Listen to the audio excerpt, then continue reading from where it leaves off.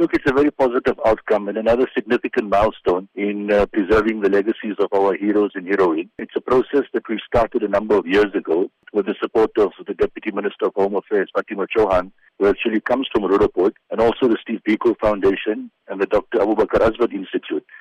Government bureaucracy takes a while, so we submitted an application. Members of the public were given an opportunity to respond, which many of them did. And the next change in the process was to have a public meeting, which we had during the week, and positively we had no objections. So once again, we now wait for the council to come back to us, and hopefully with the good news that sometimes during the course of the year, we will have an official renaming function. What's the next step in the process after the successful meeting? The council will now receive a report from the public meeting that took place, and thereafter they will make a formal decision, and thereafter the formalities will take place. And we are hoping that during the course of October 2017, as part of the 46th anniversary commemorating the late Ahmed Timol's murder, we will have this renaming function. Now, how does this feel as a close relative and also as someone who has been championing this particular cause to finally see this successful step in renaming this road for your uncle? It's a significant milestone. It's one of many, from writing a book on him, renaming the school after him by